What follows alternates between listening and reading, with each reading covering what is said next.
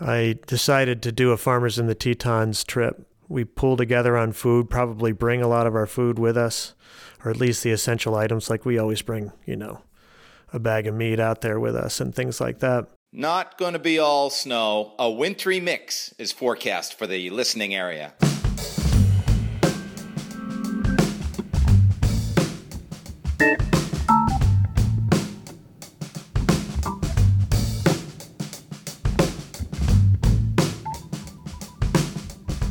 Cows, pigs, and chickens. Oh my.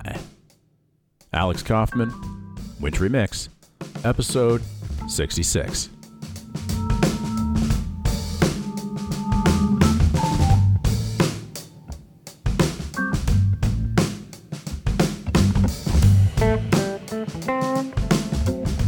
Bruce Hennessy has spent quality adventure time all over the globe. The Tetons, Himalayas, Caribbean, and of course all around Camel's Hump. And sure, we'll talk about all that, but most of the next hour is about life and business on Maple Wind Farm in Richmond and Huntington. Wintry Mix is Mad River Valley, Waterbury, and Stowe locals and visitors. Recorded from above my garage in Waterbury Center. Half skiing, half not skiing. The email is alex@wintrymixcast.com. The Instagram is @wintrymixcast. The pod voicemail is 802-560-5003. Ask a question. Make a statement. 5-star ratings and reviews on Apple Podcasts are appreciated, and I'll owe you a beer in the wild. And if you'd like to step up from freeloader, visit patreon.com/wintrymixcast to toss me a buck or two that I'm donating locally on behalf of the pod listeners. And I'll send you a sticker. Stand by for the goods.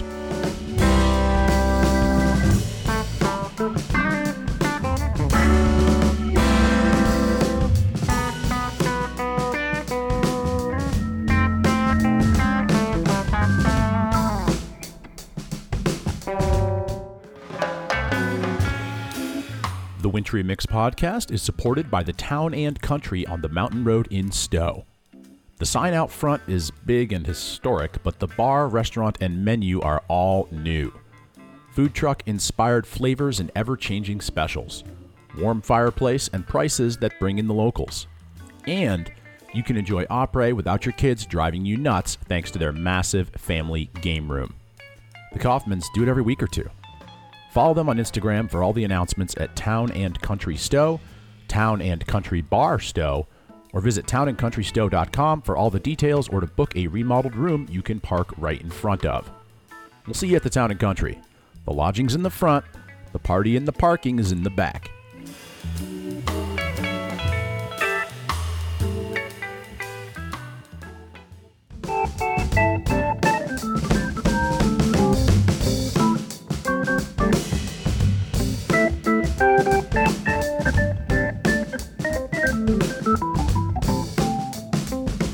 So Bruce Hennessy, welcome to the studio. Your parking situation might have felt odd to you, but it was better than the last guy. That's all good. I have to say, I get stuck all the time out on the farm, but this was unexpected in a plowed driveway. Bruce, we've got you in here because another listener, Matt Charles, suggested I reach out to you because, yeah, you ski and have a background in winter sports, but there's a lot more going on there. What were you doing today before you got here? Went out in the morning and did our morning chores, which is rebedding our pigs. We have about 40 hogs in our winter barn and about 40 cows, actually mostly yearlings and 18-month-old steers and heifers. And this is Maple Wind Farm. This is what I'm most curious about. Telemark skiing, sure, we can talk about that. I guess we will a little bit, but keep going. The farm. Right. So the farm is Maple Wind Farm. We're a diversified livestock, pasture-based livestock farm in Huntington and Richmond, Vermont. And we produce 100% grass-fed beef and pasture-raised pork and poultry. Poultry is our biggest item right now. We do broiler chickens on pasture. We do layer hens for eggs, and we also do turkeys, some of them non-GMO and some of them organic. And we have a small USDA poultry processing plant. Were you born into this, or did you choose this? No, we chose it. Yeah, my wife and I, Beth Whiting and I, chose to start farming back in 1999, and this coming year will be our 20th season. And Maple Wind Farm, because I don't farm, I have all these preconceived notions of farming, which are probably all very inaccurate. Right. I assume, there's a farm, but your footprint is kind of checkered, correct, geographically? Yes, we're all over the place. Our home farm is in Huntington. We have about 137 acres up there at a hilltop farm, way in the southern reaches of Huntington, which is actually a little town called Hanksville. Very close to Route 17 that heads over AppGap to Mad River Glen and Sugar Bush and those ski areas over there. But then our center of operations is now on the old Andrews Farm, which is in Richmond, just outside of the town of Richmond. And that's on 189 acres, really along the river bottom, and also some upland pastures that we have there. That's where we do all of our processing and order packing and distribution. How often does the river make you worried? When you say the river bottom, you're right in the valley. Did you get Irened? We got Irened in a big way, absolutely. We had some fairly major losses during Irene, including all of our hay equipment under 8 feet of water and about 300 round bales that went down the Winooski River, along with losing actually parts of our land that border the river. They're just washed away. And having major losses, the little bit of research that I've done, your farm, other farms, having major losses is just like constantly happening, it seems like. Is it just a regular part of it and you kind of have to bake it in? Well, I'd like to think not. I think we've had some bad luck. We've also had some tremendously good luck. And it seems like it balances out. Beth and I, we start thinking about all the things that have happened to us on our farm, and we start thinking of ourselves more like the Calamity Farm than Maple Wind Farm. Because you took a big whack from Irene, it sounds like. Yeah. I read about a fire, and those seem to be huge, somewhat common in farming, and, right. and your experience with it was what? So our experience was that the farm that we own now down in Richmond, we purchased through a 3-year process with the Vermont Land Trust and through conserving our own home farm up in Huntington. And we closed on that in June of 2013, operated there as owners for the first time that season. We'd been leasing there for the previous 8 years. But we owned it in June 2013, and January 2014, the 16,000 square foot barn burned to the ground. That sounds large. So you had been already working the land and using the barn for many years, and then you owned it, and then pretty quickly, within about a year of owning it, is when this occurred. About 6 months. 6 months. 6 months later, this is when this occurred. So, how did you hear about it? We received a phone call. I was out doing chores up at the home farm. Received a phone call about 7:30 from neighbors down in Richmond. And also one of the folks that lives up on the farm with us came out and said, I just heard about a barn fire in Richmond, and the way they made it sounded like it was yours. So sure enough, we called our friends back down there, and they said, well, it's all gone. They go quick, I guess. You can see the barn in the winter from I-89, and it was reported from there around 5:15 in the morning, and it was on the ground at 6:30. Is there any confidence in what started it? Very little, but, it was an old barn. It had some automated electrical systems. Interestingly enough, we had a big rain event like we just had a few days ago, and there was major flooding out of the Winooski in and around Richmond. And the day before the fire, I couldn't get there. I literally could not drive to the barn. We didn't have any animals there. No people were there at the time. We had an automated sump pump to take water out of the lower level because it was sitting below grade, very, very old barn. And that kicked on, and the inspector, the fire inspector, and said that it started in the area of where the sump pump was. So we're pretty sure the sump pump came on, something shorted, and that's what started the fire. Electricity and water combining poorly. Yeah, not a good combination at all. So we'll definitely dig more into the day-to-day of raising meat and poultry and growing stuff. But you said you did this by choice. It wasn't like you were raised in farming. What were you doing before you made that choice? So before we made that choice, my wife and I were owned and operated a small adventure travel company, and I was a full-time director of the North Country Camps over in Keysville, New York, which is a summer-long residential wilderness-based camp. And so I would head over there during the summers, but I had a lot of flexibility during the other 3 seasons, and we were taking skiing, kayaking, and walking trips all over the world for clients. We'd done that since about 1995 at that point. So in my mind, I start thinking about that group out of Bristol, the Vermont Bicycle Tours, but instead of bicycles, it's lots of other stuff. Right. So, for instance, we would go out and take folks backcountry skiing in the Tetons and up to the Gaspé in Quebec. We did high altitude mountaineering in Ecuador and Chile and Mexico. We did walking tours to St. John's Virgin Islands and over in Scotland. Before the internet existed, there was no internet at this point. There was a little bit of internet, not much, right?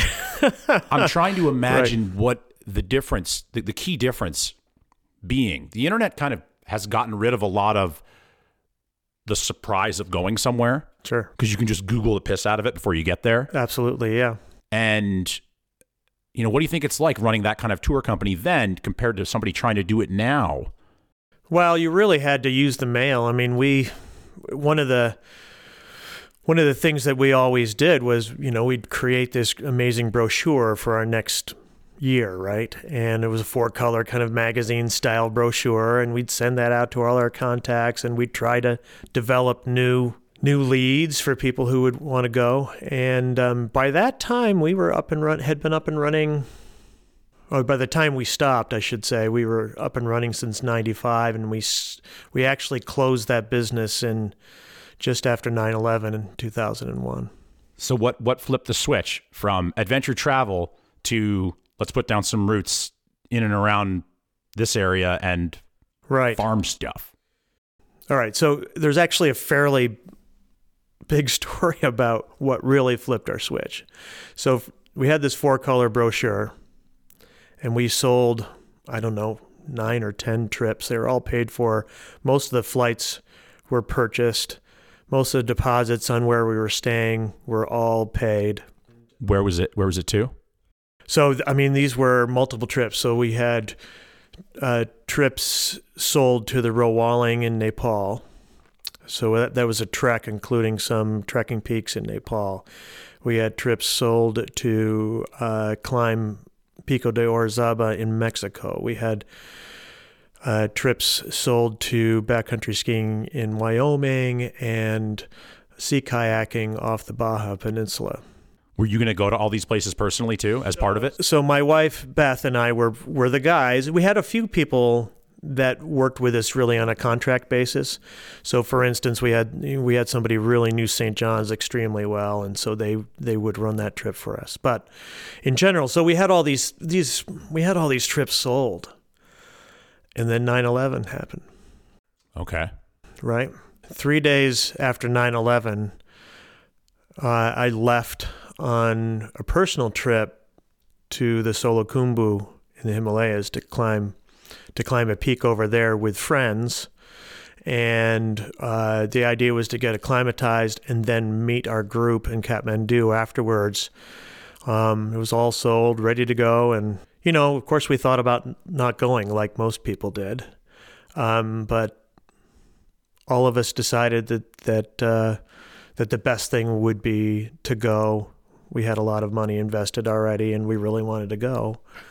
And sure enough, the planes were more or less empty, and and there was nobody in Nepal. But we went on our trip. We tried to climb the 7,000 meter peak that we were aiming for. We got weathered off pretty badly. And when we made the decision to come off the peak, I went down, found a sat phone, and called my wife, Beth, and said, "What's happening? What happened?" Because I didn't really know. I had no idea. I'd been completely out of contact for maybe 5 or 6 weeks at that point. And she said everybody canceled.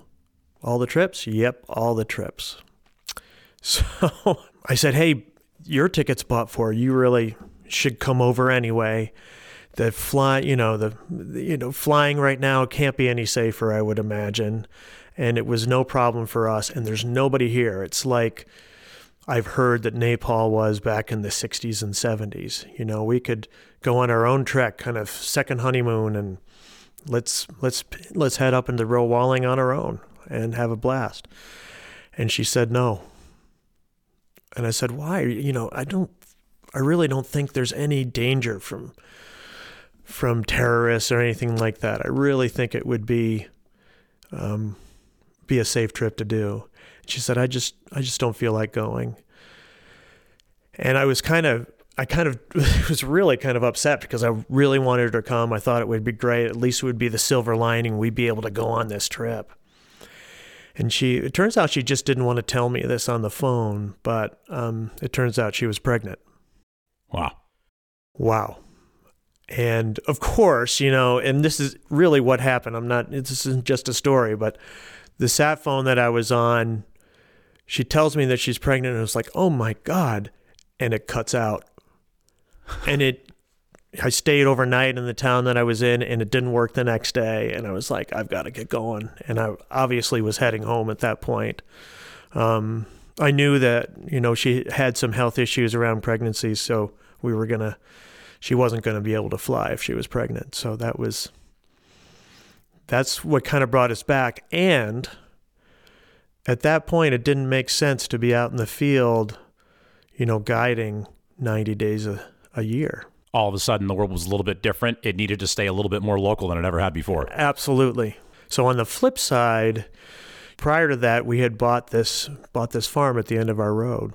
Not because we were planning to farm, but because we thought it would be a great space to bring people to kind of a base camp and do adventure activities, work on backcountry skiing or go snowshoeing in the Green Mountains, just as kind of a more local small trip kind of part of our business. And it was a defunct farm. It laid fallow for 7 years. But we had a few animals on it. We had horses, we had a few cattle, we had some pigs, and we were really enjoying that. You had inadvertently laid the groundwork. Yes, laid the groundwork, and there was also some health issues around that. I had been a vegetarian for a long time because I disagreed with how meat was produced. Not because I didn't agree with eating meat, but just the way it was produced. And kind of one of our focuses on the farm was finding a way back to eating meat and doing it the right way, in a pasture-raised system. So before we come all the way back to the now, the year or so, Beth is pregnant with your first, I assume, at the time. Yeah. That first year or two of going from an adventure travelist, whatever we're going to call that, right, to putting down roots in Vermont and initiating a local farming operation. A lot of folks, whether they should or shouldn't, have in the back of their mind this nostalgic movie, I'm going to move somewhere and start a farm junk in the back of their mind. They're never going to do it. Most of them are never going to do it. I'm never going to do it, but it sounds fun. Right. You've done it. Even though you had some experience and you inadvertently had bought land to do it with ahead of time. What should people do if they do want to kind of give it a shot? What should their mindset be? I'd say work for another farmer or volunteer. I'd say volunteer and go live on that farm and really live the lifestyle. Our whole journey in farming has been learning and kind of gradually giving in to the true commitment that it takes to be to be a farmer and actually have that be your living. It definitely goes beyond a job. And the second you think of it as a job, it ceases to become very fun anymore. So for us, it was kind of like making that transition that, hey, this is our life. It's our lifestyle. It's what we do. And everything else kind of comes second. It's our family on the farm. And then if we get to go skiing, that's awesome. And it's a blast, and we need that. But really, our life is this farm. And there are innumerable times that normal folks can kind of plan a dinner with friends and head off there and make a plan. You're going to meet at this time, and that's going to happen. And for us, many, many, many times, the farm had kind of stopped a plan like that. And at first, we were really upset about things like that. But the truth is that animals have a mind of their own, and we're their stewards. We're trying to help them express their essential nature out on the land. And if there's a problem, that comes first. Learning to accept that as and really commit to that as our life has been a long journey for us, but also the thing that's made it as, I don't even know what the word would be. It's made it as kind of as deep a commitment as it needs to be. So you're the fourth thing on the food chain. The animals, the vegetables, the weather, and then you get to pick what you want to do. After those three things, pick first. Right. Exactly. Yeah. We're definitely low on the totem pole when it comes to that. So here in Waterbury, the Wallace Fire was big news in the last year. My daughter used to take tours there with her school. They did a fundraiser. We watched it burn from across the valley. I would imagine that kind of hit this community a lot of ways that when your barn went down, hit Richmond. When you heard about the Wallace Fire, when you heard about the Pete's Greens Fire, what's the first thoughts that go through your head having gone through it yourself? Well, Pete's Greens came before us. Okay. And we knew those folks pretty well. And we're certainly supporters of their recovery in a small way, very small way. They had and continue to receive tremendous support from their community and really from the whole state of Vermont. When we had our barn fire, they were among the first folks to contact us and offer assistance and really help us think about what the next step was. And we just had absolutely tremendous community support. And so, all we can do when another farm goes through this is to offer our support in any way we can. We're not in a position to do a tremendous amount of financial support, but there are other ways that we can, if only just offering our condolences and offering any advice that we have from our personal experience. What did you learn? I read something about insurance. Oh, yes. Well, and Pete's Greens went through the same thing. We were, for lack of a less cliched term, we were woefully uninsured, or poorly insured, I should say. And when we closed on this property, we had an agent that walked through the barn, took her about 5 minutes, maybe 10. And of course, we were interested in saving money, but she really made no strong suggestions about what we really should cover. It was an old barn. The replacement cost would be, astronomical in terms of insurance. But there was nothing, there was no real discussion. She walked through, we looked at a few things. At the time, this is right when we closed, we didn't have any stuff in there. We had no product in there. We had no dry storage in there. We had none of all the equipment that we stored in there.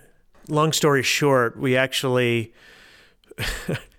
when I looked at the insurance policy after the fire, what I realized is that we had insured that building for $8 a square foot. And that was... and probably nothing for contents. And we had a little bit for contents because we had insurance on our processing, on our poultry processing space, which is actually in a shipping container. So we had a little bit on contents, not very much. And there was nothing, we really had nothing in terms of the ability to rebuild. What we actually used the insurance money for, which was a very small amount, was to bring in temporary infrastructure so we could keep on farming through the next season. In your 20 years, have you ever had a moment where you almost moved on, did something else? Oh, that was the moment. Okay. Absolutely was the moment. So, yes, we were in shock. We had just bought this property and had plans to expand. The barn itself was a huge part of that. We had brooding space for our chicks. We had thousands of square feet of dry storage. We had all of our cold storage in there, including freezers and walk-in cooler. We had a small farm store. We had a heated office, with computers and internet and all that stuff. We had a bathroom, which, believe it or not, is a big deal on a farm that doesn't have its own house. So we didn't have a house on the farm and still don't. This was the home base. This was the home base. That's right. And you need all that stuff to actually operate a poultry processing plant that is inspected by the USDA. And so, yes, it was very much an existential crisis for us. And we took every bit of 3 months. I applied for jobs. One of my previous careers was as a classroom teacher, so I applied for jobs, looked into actually moving back out to Wyoming, which is where my wife and I met. So it was a lot of soul searching and a lot of kind of high stress planning for either eventuality. And I think the reason that we turned back towards farming, we certainly loved doing it, and we were really excited about the next chapter after buying this second farm down in Richmond. We were really excited about that. Was the fact that so many people in the surrounding community just came forward to support us. David Zuckerman and his wife, Rachel Nesbitt, did a fundraiser within the first week in Heinsberg that raised $10,000 for our farm. We had literally hundreds of small donations just come in with no strings attached, whether we went on farming or not. And we had lots of not-for-profit organizations offer help with business planning. There are some grant funds out there, emergency grant funds. Pete's Greens offered us a very low-interest loan. And there were other entities in Vermont that did the same. We got a note from the governor saying, "We hope you'll continue." How old were your kids at this point? So my son was 11 and my daughter was 9. Did they have a say in it when you guys were kind of deciding what to do? Were they pulling any direction? We mentioned that there's a possibility we might not farm anymore. And they were, just the thought about moving away from the farm was a major stress point for them. So they were dead set against moving away. That's for sure. In terms of the actual, not farming anymore, I think they were a little ambivalent about that. They see through us, and they know through being with us and actually helping us on the farm that it's not an easy life. So I don't think they would have been terribly upset if we stopped farming commercially, but they would have been really upset if we left the farm. They really love the land up there. Well, you weren't raised in a farming family, I don't think, but you're raising your kids in a farming family. Are they going to be farmers? Well, if you ask them right now, almost definitely not. Okay. But they're 14 and 16 now, and they're actively separating their identities from us, though they're both great skiers and they love to be outdoors. I just remember with my own experience, I didn't really start thinking my parents were very smart again, and until I was more in my mid-20s. So I don't know. It's hard to know that if I'm still farming it when my kids get into their mid-20s and they start really thinking, what am I going to do with my life? What'll happen? So the jury is out as it should be at this point. The jury is out as it should be, and there's really no pressure from us to do that. I want them to do what they love. So the now, let's assume we haven't had any major losses. We're done talking about losses. Oh, really? I hope so. Because there's lots more. Unless there's a lot more. Okay, maybe. Hopefully not. There's a litany, but we have set ourselves up for resiliency, especially after the barn fire. So it's easier to come back. Yeah. The challenge on paper, figuring out and setting up distribution channels for success, or actually creating the products successfully, the actual act of farming and delivering a good product to the market, or the actual process of figuring out where you're going to put it in the market. What's a bigger challenge? Definitely on the marketing and distribution side. Absolutely. I'm not saying that production is easy. It's not. But I think that's certainly where most farmers kind of land in terms of their skill set. It certainly was where we were. I felt certainly made a lot of mistakes, and when we first got started, we didn't make the highest quality product that I wanted to make. But we're fairly settled in how to do that now, and the real challenge is connecting with those people who really want and desire and need our product out in the marketplace. What's your latest big win where you were just high-fiving, we got this account? Well, there's two things. First of all, starting to work with UVM Medical Center was huge. They've been a terrific partner of ours.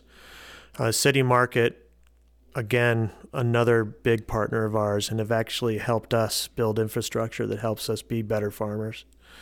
And they're committed to buying from us. And then we felt, at least on the wholesale side at our size, we needed to go out of state, at least in the last few years when we've grown to a certain size. We're working with a large kind of high-end internet marketing group down in the Boston area called Walden Local Meats. And so we sell a lot of product into that system. Can I get Maple Wind Farm products where along Route 100 near my house? Anywhere? Huron's during the summer. Okay. We are in Pete's Greens Market as well. We are at City Market in Burlington. So we're a little bit more on the, I guess we'd be more on that side of things up in Chittenden County. We're in quite a few restaurants in Burlington.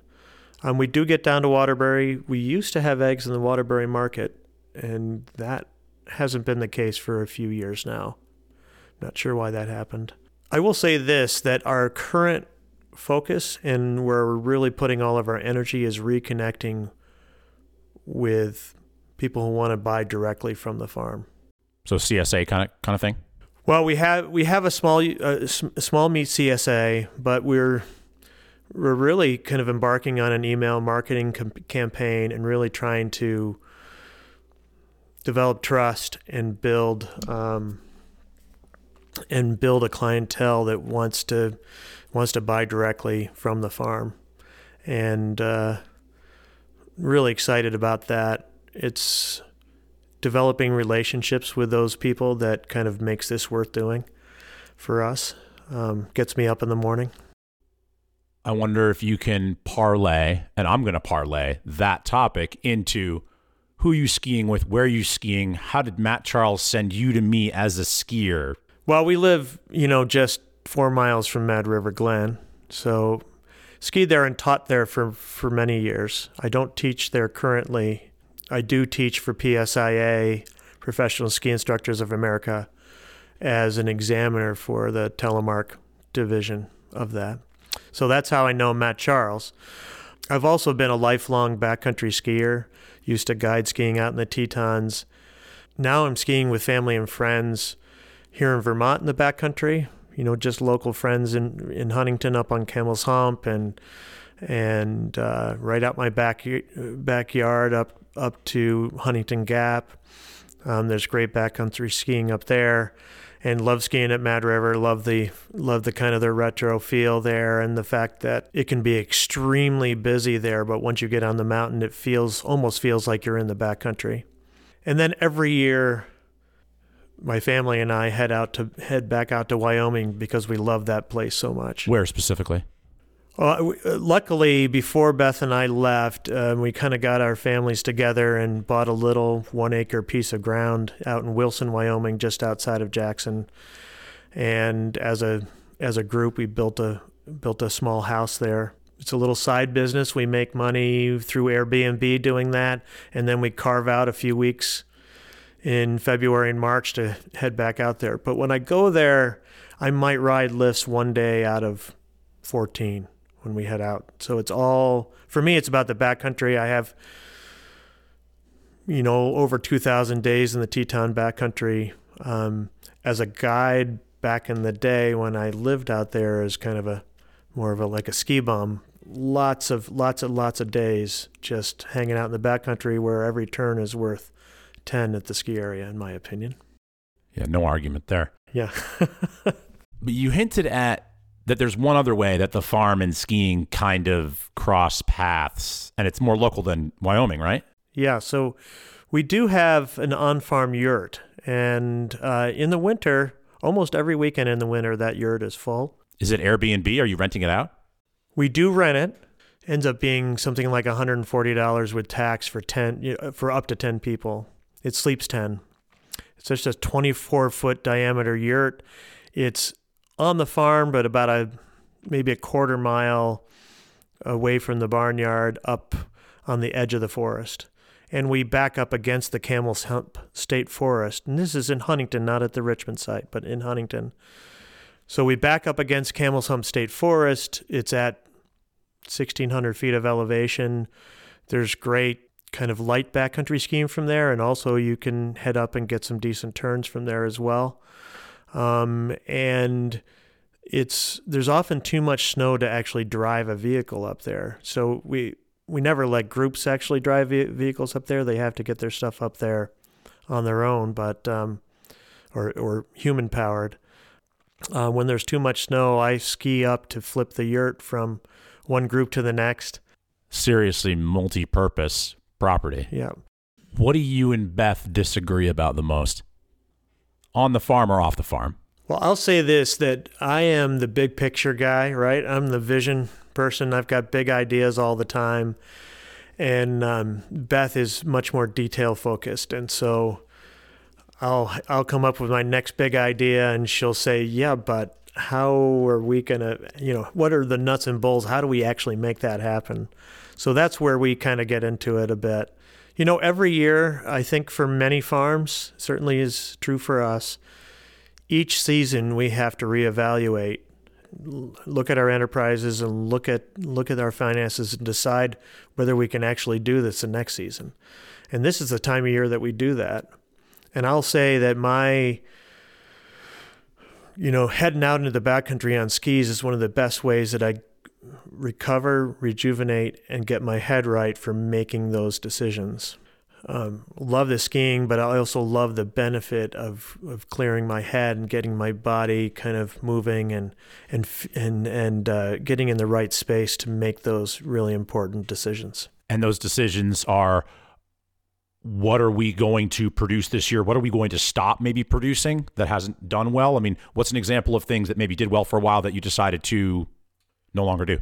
Well, we've been growing organic vegetables for 15 years, and I didn't mention that as part of our farm introduction at the beginning of this because we just made the decision to not do vegetables. We actually made money doing vegetables last year, but we have a wide array of enterprises on our farm, and we're just finding that vegetables kind of the stepchild that never gets any attention. And that's in part because you can put incredible amount of work in vegetables and get the same result as if you did put less work into it in some cases. We've been doing it for a long time. It's been marginally successful. And now we've just decided that we don't have the headspace to do it justice. Like if that's what we did and that was our focus, I think we could do it very well. There are a lot of people in this state that do it extremely well, a lot better than we do. And we just felt like we should refocus and get laser focused on the things that we do, the thing that we've always done better than anything else, and that is raising livestock on pasture. You have to just constantly reassess what are your strengths and how can you focus on them. Exactly. And, the reason that we wanted to do vegetables was to close the loop, right? Animals bring so much fertility to the soil and the ground, and that allows things to grow really well. We certainly leveraged that to grow really high quality vegetables for many years. And we wanted to close that loop so that fertility was making another product that we could sell.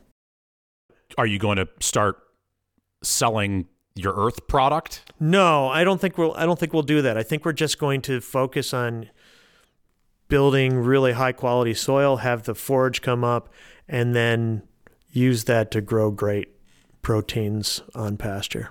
When's the last time you were on your skis from this moment right now? Probably a week ago. Last time it was worth it. Last time it was worth it. Exactly. Exactly. I missed this last big storm. I was down in Texas at the Professional Pasture Poultry Conference, which was awesome and a great thing to do. But I was bumming that it was, that it snowed 24 inches up in our area. Let's jump into a thing that we do every time here, the lightning round. If you've heard a podcast or two, you know what this is going to be about. So quick one-word answers as best you can. You ready? Sure. What should the State House do for farmers in Vermont right now? Market the new sustainable farm ethic here in Vermont. And they do, but we really need to differentiate from other states because things are happening here that aren't happening anywhere else in the country. If you could eradicate one pest, what would it be? We have rats get into our brooders. I don't want to eradicate rats, but I want them to leave us alone. I also want foxes and coyotes and raccoons and we think bobcats to quit jumping into our pasture poultry paddocks and killing birds. We do have livestock guard dogs, but not enough to go around. So we have predators. If you need the one word, it would be predators. Yeah. Yes. What is Beth always right about? Oh boy. You can't say everything just to please her. She's always right about how to treat people. What's your favorite piece of equipment that you use on the farm? Temporary fence reels. I mean, that's a hard one. We do use tractors, but we try everything we can to avoid using them. And we use temporary fencing to move our animals every day onto new grass. And so reel and pigtail posts, we can move cows every day, and it takes me about 15 minutes to move up to 120 animals every day. Biggest public misconception about farming? What's the biggest? I think that most farmers are polluters. I think for many people, they see them as dirty places. And some are and some aren't is the answer, what you're saying? Well, I think many, if not most, aren't. And there are, like in any industry, there are bad actors.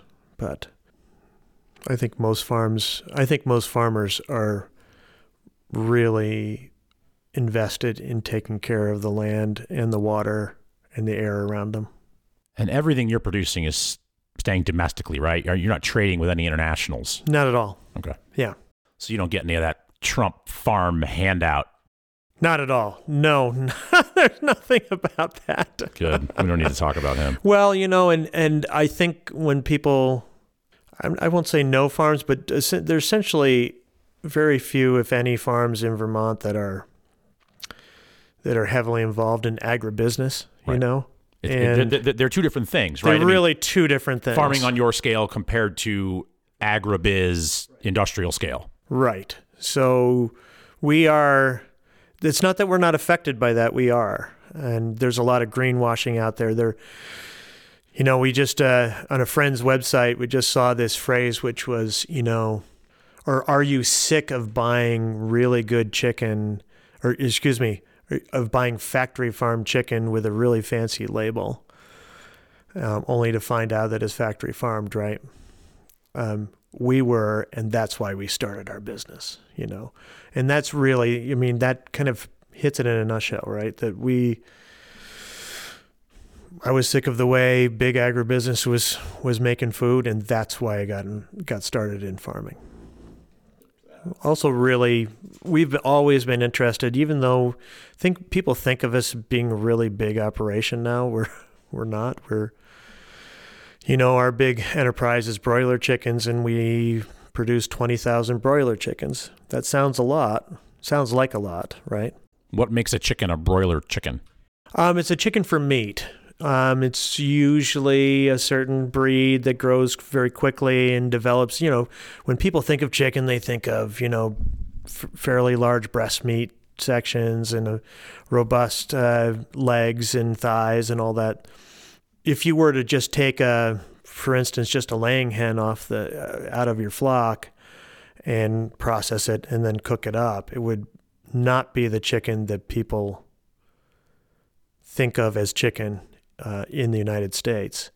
And so broilers they're actually kind of a size range. That's kind of where we're at. So they grow to about 4.5 pounds in 8 weeks, and they're really tender. It's a fairly quick turnaround for us. But so we grow 20,000, and kind of the next farm over, that the other farm that people really know about in the state is Misty Knoll, and they do 250,000. Very, very different. Yeah. We raise on pasture. We move daily to new grass. They raise in a very clean, nicely appointed barn with, chickens that can free roam. But they just do, we do maybe 1,000 a week during our season, and they do 5,000 a week. So if folks want to kind of touch and feel the product and also maybe meet your family, your team, what have you, do you guys have kind of a go-to farmers market that you're at often in the summertime, or is it pretty much exclusively through distributors? No, we're at Burlington Farmers Market every Saturday, including through the winter. It's not every Saturday through the winter. It's kind of 2 Saturdays a month. And then we also do a pop-up farmers market at our Richmond barn. The new barn, not the we did rebuild after the barn fire. And a lot of people are contacting us and coming to the farm and just picking up product. We don't have a farm store. That might be something we do at some point, but it's our goal to kind of reconnect with people who are local and really get to know them as people and have them know us. And for more information, what's your website? maplewindfarm.com. You guys are probably on Instagram or something. We're on Instagram, absolutely. All that stuff. Yeah. Have you ever, and if so, when, just kind of bailed on what you had to do at the farm one day because it was a powder day? Absolutely. So that does happen. That does happen, but it's more in the form of, okay, I know it's going to be a big day tomorrow.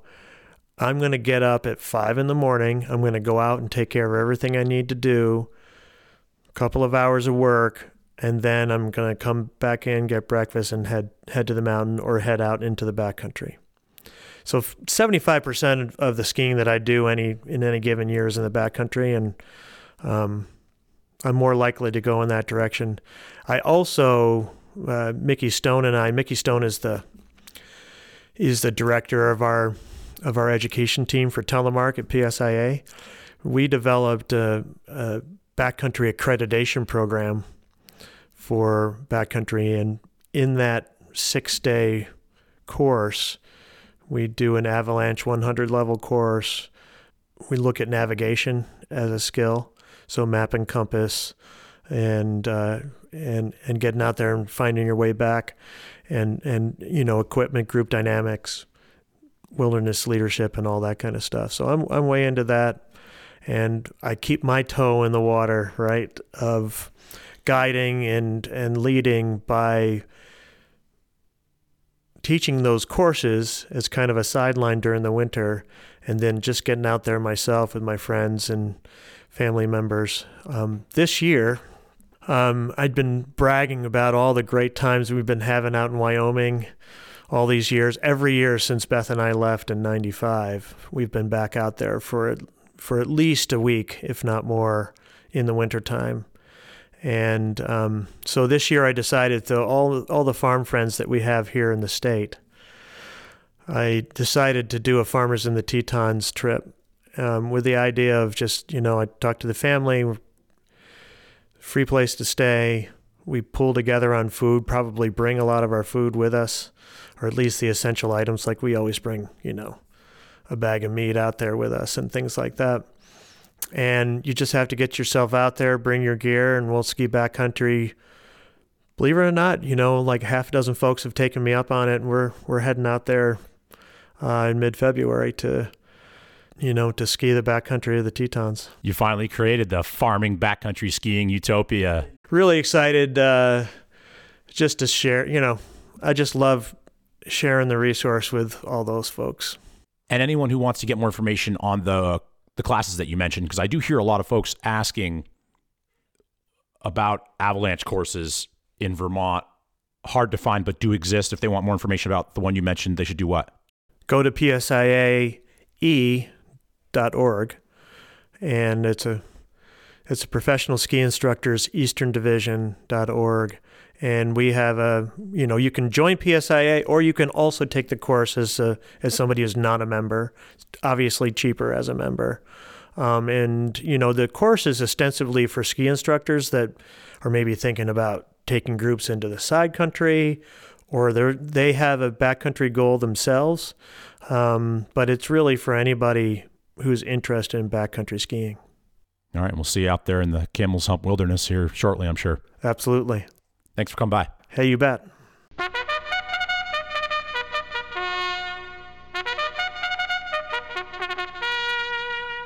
And it's rant time, courtesy of the pod voicemail. I lived in my old, crappy 1990 Ford conversion van all last winter while working at Stowe. And one thing that really grinded my gears was I feel like they just made me park in the most ridiculous places, kind of hide me away because my van was old and shitty. Meanwhile, all these people in their sprinters and their souped-up rigs, or even ski teams in their vans, which are the same size as my van, got to park wherever they pleased. And before the whole Vail thing, they had the partnership with Mercedes, so I kind of thought, hey, I should rip off this Ford badge and put a Mercedes badge on, then I get preferred parking wherever the hell I wanted. But happy to say that I'm over at Sugarbush now, and the vibes, especially towards van life and van living, are a hell of a lot better over here. And just really happy to be in the Mad River Valley.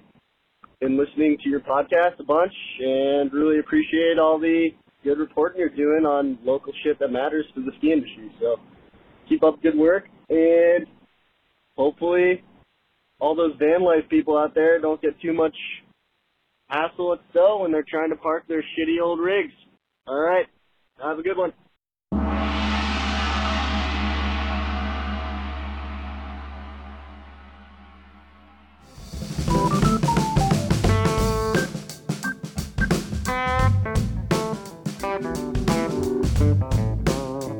Your rant can be the next rant. Get your proclamation or question into a future pod by calling 802-560-5003 and letting her rip.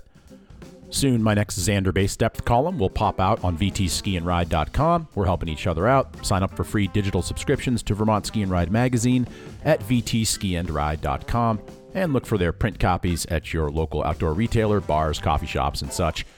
Shout out to Adam Levy. His rendition of West LA Fade Away has been our theme music since 2015. Follow the pod at Wintry Mixcast on Twitter and Instagram, and tag us up if you think of good podcast guests. A listener made this one happen. Thank you, Matt.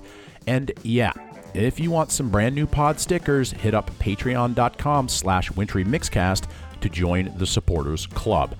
I'm donating our pooled spare change, and we're about a third of the way to our first donation. Dig it. Goodbye.